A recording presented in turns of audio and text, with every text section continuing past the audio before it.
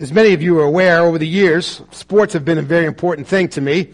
I enjoyed throughout high school and college playing sports, both football and lacrosse, formally, and many other sports informally. And now as we've gotten on, I not only like to watch athletic events, but I love to participate in them as well. Even some that frustrate me incredibly, like golf and other kinds of things. But, you know, I have vivid memories from both high school and college of times when we went into games and we got absolutely creamed. You know, when I was a senior in high school, we played a high school, I was playing for Lincoln Sudbury Regional High School, just to our east, and we went out to play a school by the name of Cardinal Spellman. I still don't know where it is because I got a concussion halfway through the game, but we lost 26-0.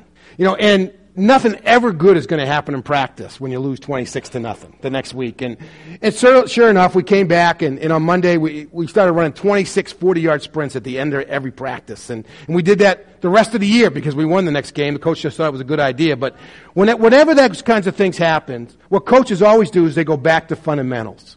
Usually you come in on a Monday and you go out in shorts and a helmet and you watch a little film and et cetera, and then you start on Tuesday, working on a new, they'd maybe install the new offense, you just walk through it, and then on Tuesday you start practicing. But on that Monday, we went out in full pads. And they just said, okay guys, let's work on our stances. And we got into the stances, and then we just worked on form tackling, and then on real tackling, and on blocking, and et cetera. And we just went back to the fundamentals over and over and over again. And we did that all week long. It wasn't until the end of the week they installed a couple of new plays for the team we were playing, and we went out and we won. And the same thing happened in college. I can remember I went to Bates College up in Lewiston, Maine, and there is no easy way to get to Middlebury, Vermont from Lewiston, Maine. We used to come down to Portsmouth, across 101, up 93 to 89, and then, drop down from Burlington to Middlebury. And we went over there. We got there on a Friday night. We spent the night. Next morning we go out. We got a game like at noon or 1 o'clock, and we lost like 45-0. Same thing. Come Monday, no shorts and helmets, full pads. Same thing. Let's get in the stance. And we just started working on blocking and on tackling and went right back to the fundamentals. And, I hated those weeks. But they were good for me. And they were good for the team. Because we got back to stuff that works. And this is that kind of principle of going back to the basics when things aren't working right. It's not restricted just to sports. I mean, both of my sons have laptop computers that are called Lenovo. They used to be made by IBM. They got rid of that business because they couldn't make any money in it. They got back to the core stuff that they did well. They went back to basics. And you can see that in many large corporations they've shrunk back to the things that are the basics, the fundamentals.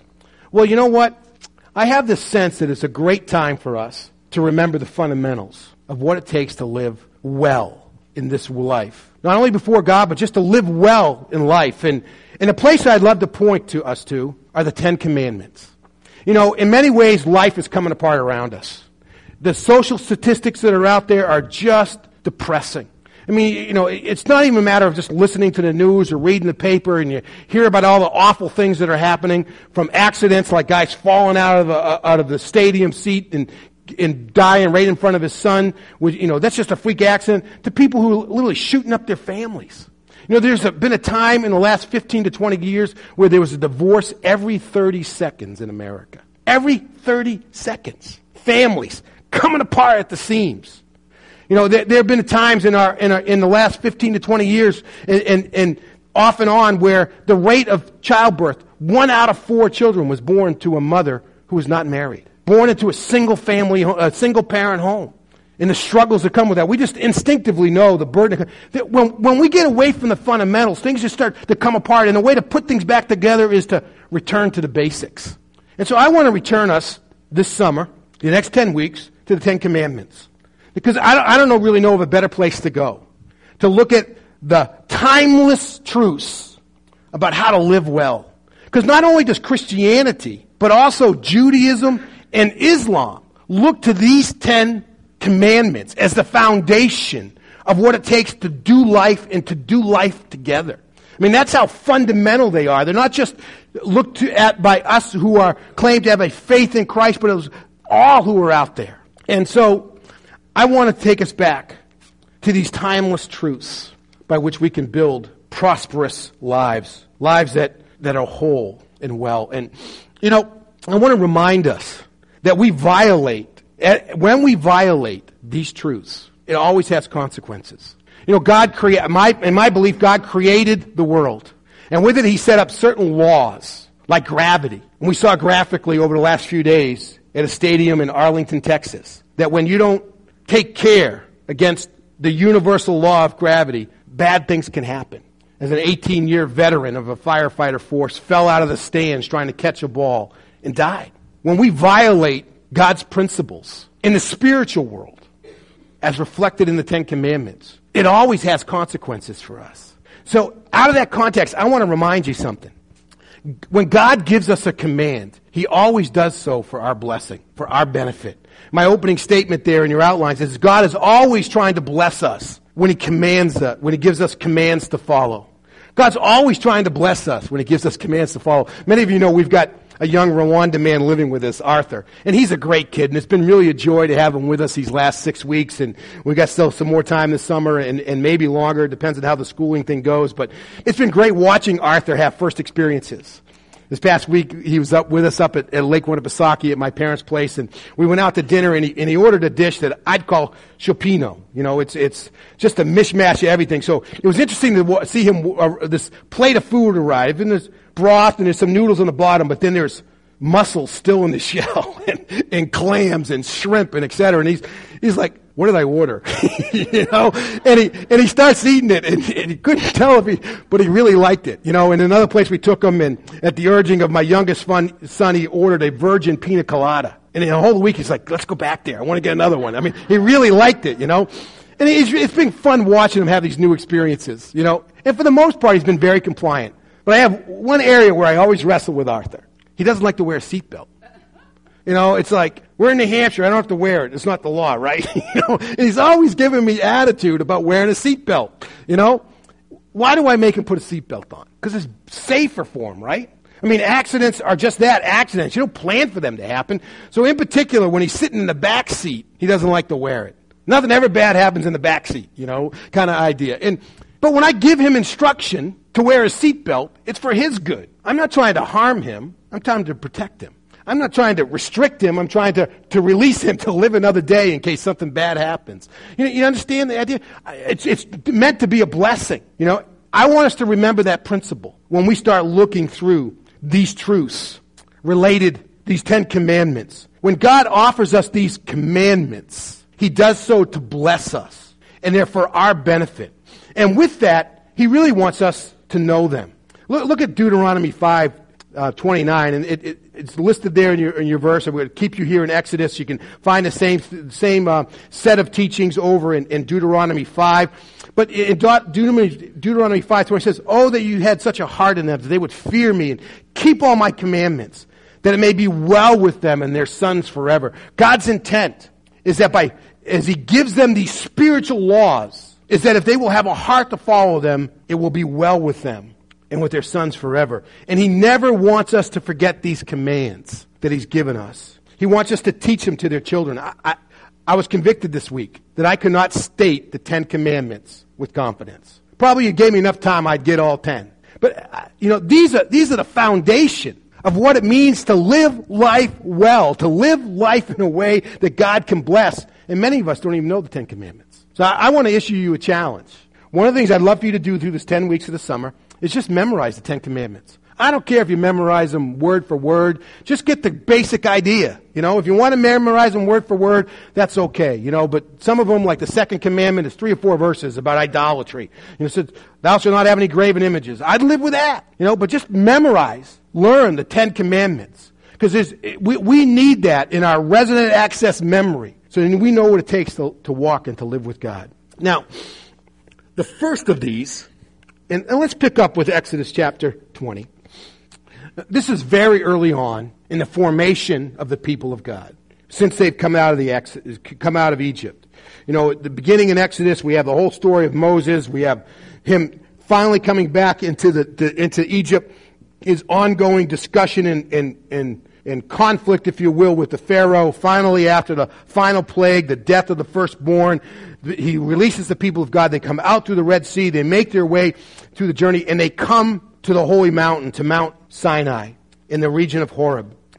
And We learn a little bit more in Deuteronomy where we have the exact same thing where Moses is ready to exit off the scene. He's ready to hand off leadership. He says, I want to remind you again of the foundations, the fundamentals, what it really takes to walk with God, what it takes to live well, a life that God can bless. And he gives us the same 10 commandments all over again. Verse 1 of chapter 20. This is on page 62 in your pew Bibles. Then God spoke all these words. I am the Lord your God, who brought you out of the land of Egypt, out of a place of slavery. You know how I want you to interpret that? Guys, let me start first of all by reminding you, I've already acted in your best interest. I've already demonstrated to you, beyond a shadow of a doubt, that I care about you. So what I'm going to tell you is for your blessing. Verse 3. Do not have other gods before me. So I want to look at today, the first commandment. Do not have other gods before me. One of the questions you might ask about this is, what's this other God stuff? I thought there was only one God. Doesn't he say in other places, the Lord your God is one, Are there other gods? Well, this is actually a little g, not a capital G. And there are things in our lives that can be gods to us, that can rival our relationship, our allegiance to the God, the only God. And so as God launches this journey, he says, I don't want you to have anything in your life that detracts from your trust and your allegiance to me. Everything that's a part of your life, I want to be something that feeds your trust and your faithfulness to me. But I don't want to have you to have things in your life that compete with my place in your life. I've already acted in your best interest. I've already done for you what you could not do for yourself. I got you out of Egypt. Or I've already done for you what you could not do for yourself because I put my son on the cross to pay for the price of your sin. And with that, I want to tell you, I care about you. And because of that, I want to say to you, you need to have me first and have no competitors in place. So here's the principle. Put God first. It's not very complicated, but it's very important. If we want to live life well, if we want to live a life that God can really bless, we have to put God first. That's it. Now, that's a journey, but that's it. And every time God gives us a command, he gives us a promise. Here's what God says. If you put me first, this is what happens. From Proverbs chapter 3. In everything you do, put God first, and he will direct you and crown your efforts with success. Put God first. Now, if you're like me, you want to know, well, how can I tell? How can I tell if I put God first? Let me just give you 5 things. And whenever you try to do this kind of thing, I'm going to just give you an acrostic off the word first. Put God first, the acrostic, F-I-R-S-T. I'm going to go through these very quickly. One of the things that we can do to tell if we are putting God first is to look at our finances. Oh, the pastor's going to talk about money again. Oh, boy. Listen, first of all, I want to tell you that Hope Chapel is not having money problems right now, so that's not my motivation. We just finished our budget year at the end of June. We actually finished above budget, even though we put in a budget increase last year. That kind of thing. We're doing. That's not my motivation. Is for you to clearly understand part of what it means to put God first. Now, listen. It does not take rocket science to understand that we spend most of our lives earning money, right? I mean, the biggest chunk of your time in the course of a week is spent what? Working, right? At least the time that you're awake, the biggest chunk of what you do is spent working. And for those of you who it's not spent working, you wish you were working because you've been looking for jobs and et cetera. And with that, and then once we get it, we're focused on how we're going to spend it. And are we going to have enough day? It's a major part of our lives. And let me make a very bold statement to you. You will never be able to put God first in your life if God's not first in your finances. Just never going to happen. If God's not first in your finances, he's never going to be first in all of your life. Just not going to happen. I wish it could happen. Many times I've sat down and think, all the money that I've given just to building campaigns, I could have put my kids through school, through college, And I would have plenty of money to do that. And so there's parts of me that says, boy, I wish I didn't have. But, God says, honor the Lord by giving him the first part of all your income. And he will fill your barns to overflowing. As he says in Deuteronomy 14, the purpose of tithing. And the word tithe means 10%. The purpose of giving 10% is to teach you to put God first in your lives. It's an incredible amount of trust. It's interesting that one of the things that we are most secret about is our bank statements, right? We don't want anybody to see our bank statements, right? It's interesting that if you have somebody you trust, just to show them a couple, 3 months worth of your bank statements and ask them, does my bank statement show you that I put God first? That I put the trust out there, those kinds of things. So one place to look is your finances. The other is your interests. we have lots of interests. Whether it's from sewing to playing golf, whether it's collecting stamps to gardening, the list just goes on and on. Whatever we do in our interests, and those things aren't bad. God wants us to have joy in our lives. He as any loving parent, He wants us to have those moments where we're truly excited and we're enjoying ourselves. We enjoy what we're doing. Those things aren't opposite of God. But whatever we do, God wants us to be doing those things in a way that glorify Him. Look what He says here. Whatever you do it all for the glory of God. And so whether no matter what you're doing, God wants you to be doing it in a way that brings Him glory. I think the primary thing is to always have an attitude of gratitude in all the things that you're doing. And everything you're doing, the job that you have, to the hobbies you get to execute. Man, when I'm standing out there in the tee box and I slice one into the woods, I always try to remind myself it beats working. Just always try to have an attitude of gratitude, and it keeps me humble, which is another job skill that I need. So there's lots of good things that come out of just hitting the ball out into the woods, Because when you go looking for it, you usually find five more. There's all kinds of blessings that come with hitting the ball in the woods, And you just have to have this attitude of gratitude in the midst of all of it. And you want to be able to tell if you're putting God first in your interests. It's just look at the things in your life that excite you. I'm a sports fan. I'm a Red Sox fan. I'm a Patriots fan. I'm a Celtics fan. I'm a Bruins fan. I'm a fan of the teams that my kids have played on. I'm a fan. And it shows, right? But sometimes when we get around to thinking about spiritual things, well, to be excited about God means you're not a fan. It means you're a fanatic. And that's not a good thing. But we need to put God first in our interests. This next one is relationships. We got the F, our finances. We have the I, our interests. We have the R, our relationships. There's a couple of things I'd like for you to think about. And it really has to do on your intent in influencing others in relationships. And then the influence that others have on you in your relationships. Now, first of all, one of the ways that you can tell you're putting God first in your relationships is that you're always seeking. You have an intentional desire to be a positive spiritual influence on their lives. You're not just neutral, but you're trying to be a positive spiritual influence on their lives. If that's something that's on your heart and your soul, the way you relate to your spouse, the way you relate to your children, relate to your parents and your brothers and sisters and to your neighbors and to the people you work with, if you're trying to be a positive spiritual influence, then you're putting God first. Then secondly, think about the impact or the influence that others are having on you. It's interesting that when you translate Proverbs 27 into some modern kind of vernacular, it says what a man is really like is shown by the kinds of friends he chooses.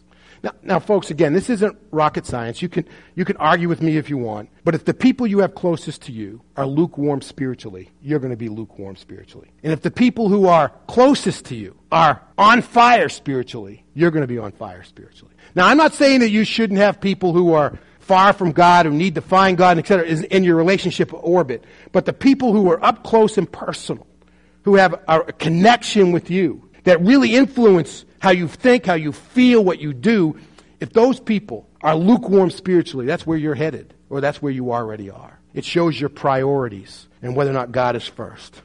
The S is for schedule. We could just go on and on here, couldn't we? None of us has any white space in our calendars, right? We just run from one thing after another, and when we're not actively doing something, we're building a list of all the things that we need to do in the near future, right? We're just always pushed. And it's so easy to leave God out of our schedule. And God says, you need to make the best use of your time. Because He actually says, for the days are evil. Grasp firmly what you know to be the will of God. This is from Ephesians. We just need to do two things. First of all, we need to put God into our schedule. We need to spend time with God every day. There are many of us who think that we're stronger and greater than Jesus. Because Jesus had to spend time with God every single day. But we think we don't have to. We think we can be spiritually okay. We think we can live great lives. We're talking to God maybe once a week, maybe once a month, or whatever. We can't. We need to put God into our schedule. It doesn't really matter when you do it. For me, one of the hang-ups is I'm not an early riser. I'm getting to be an earlier riser as we go along, but I've never been an early riser. I'm not one of those guys who gets easily out of bed at 5 o'clock in the morning. I'm just not.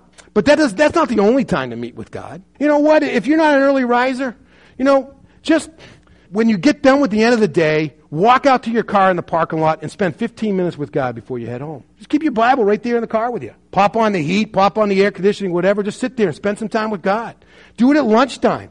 your bologna sandwich or your garden salad with balsamic, whatever on it, Whatever good stuff you want to put on it, just go out underneath the tree close to work and just spend some time with God, reading the Word and studying the Scriptures and praying to God. We need to put God into our schedules. And then we need to ask God what needs to be in our schedules. Those two things. Last point. We also, I think, can tell whether or not God is first in our lives in the way that we're handling our troubles. In the way that we're handling our troubles. Jesus says, God says, call upon me in your day of trouble and I will deliver you and you will honor me. Now, I've been a few times in my journey where I've come across people who have said, you know what, when things were going well, I never sought God, so now that I'm in trouble, I don't think it's fair that I look for God, that I ask God to help out. That's ridiculous. I'll just tell you, that's ridiculous. I've also known people who have asked God to do something in their lives. God's done something incredible for them. Then they've walked away from God, totally ignored God, and then when something else comes up, they feel guilty about going back to God. That's also ridiculous. We should seek God in our time of trouble. Often for us, resorting to seeking God in the midst of our troubles, how to resolve what's going on in our lives, no matter what part it is, whether it's our finance or our relationships or our health or whatever, we only come to reaching out to God as a last resort. I've done everything possible. I've been to all the best doctors. It must be time to pray. It's only when it's hopeless that we really reach out. That's ridiculous. How do you know if God's first in your troubles? And what I'd say to you is, if you're worrying, God's not first in your troubles. If you're worrying, then God is not first in your troubles. In the midst of a sermon about worry, about what you're going to wear and what you're going to eat and how long you're going to live and all those kinds of things, Jesus said, just seek ye first the kingdom of God, and all these things will be added unto you. It's the antidote to worry. And if we're seeking God first, it's going to drive worry away. To get life right from the very beginning is to put God first. The way to straighten out any of the messes or to solve any of the issues that we have in our lives, the way to get ourselves back to a place where we feel stronger and healthier and more put together and more whole is to put God first. Is to put God first. God speaks that command to us to be a blessing because it is the fundamental orientation of what it takes to live life well. And it is indeed a timeless truth for living life well. I got a challenge for you. I've already asked you to really consider memorizing the 10 Commandments. Some of them are really easy. Do not murder, do not commit adultery, do not steal, do not lie, those kinds of great things. But I want to challenge you over these next 10 weeks to put God first. Just give it 10 weeks. I'm just asking you to give it for 10. That's from now to Labor Day. I mean, you could probably hold your breath from now to Labor Day. It's just not that long, And a good thing about it is they say it takes 30 days to establish a new habit. Well, I'm giving you that plus 10 more. I'm giving you 70 days, right, to establish a new habit. Put God first. One of the things I'd ask you to do as a part of that, just read your Bible and pray every day. Just read and pray every day. If that's something you're not doing, just do that. If you need a guide to follow along, we have that posted on our website. You can just pick up with our Bible reading plan no matter where it's at and just follow through. But just read and pray every day. I'm going to challenge you to trust God financially. The Scripture talks about giving a tithe, which is 10%. I can't apologize for that. Someone said, well, it doesn't really mention that in the New Testament. You're right. The New Testament takes all the laws of God and internalizes it. It makes it our heart, not just our action. So it's all of that and more, to live in a way in which we are given. Just trust God financially, just for 10 weeks and see what God does in that. And then lastly, just establish some relationships that strengthen you spiritually. That's one of the reasons we encourage people to get involved with life groups here at Hope Chapel. It's interesting to me that how many families do not have relationships with other believers that are close enough that it would be appropriate for them to invite other believers into their home to be a model for their own children about the way they work. That it would just be weird if they just called up and said, hey, would you come have dinner with us? Or come to a cookout. They don't have that kind of relationship with people. So they can even just bring others into their own home that can be a demonstration to their children of what it means to be a person who walks with God and what that person can look like and seem like. Establish relationships that strengthen your faith. Just those 3 things. Read and pray every day. Trust God financially. And establish relationships that strengthen your faith. Put God first in everything you do, and He will direct you and crown your efforts with success. Let's pray together. God, thanks for your word. Like any loving parent, God, you just speak to us very clearly, directly, and without apology. And that could be hard because there's ways in which I and others here want to argue with you about certain things. Wouldn't it be better if we did it this way? But God, I thank you as the one who sees all of history as though it's present tense, who understands how everything works. and where everything's going, that you've cared enough about us to tell us this is the way you need to do life. God, where I need to change, and I think I can voice a prayer for many who are here today, the way that we need to change in putting you first. We invite you to partner with us through your power of your Spirit in making those adjustments so that we can honor you and we can experience your blessings in our lives. For this we pray in Christ's name. Amen.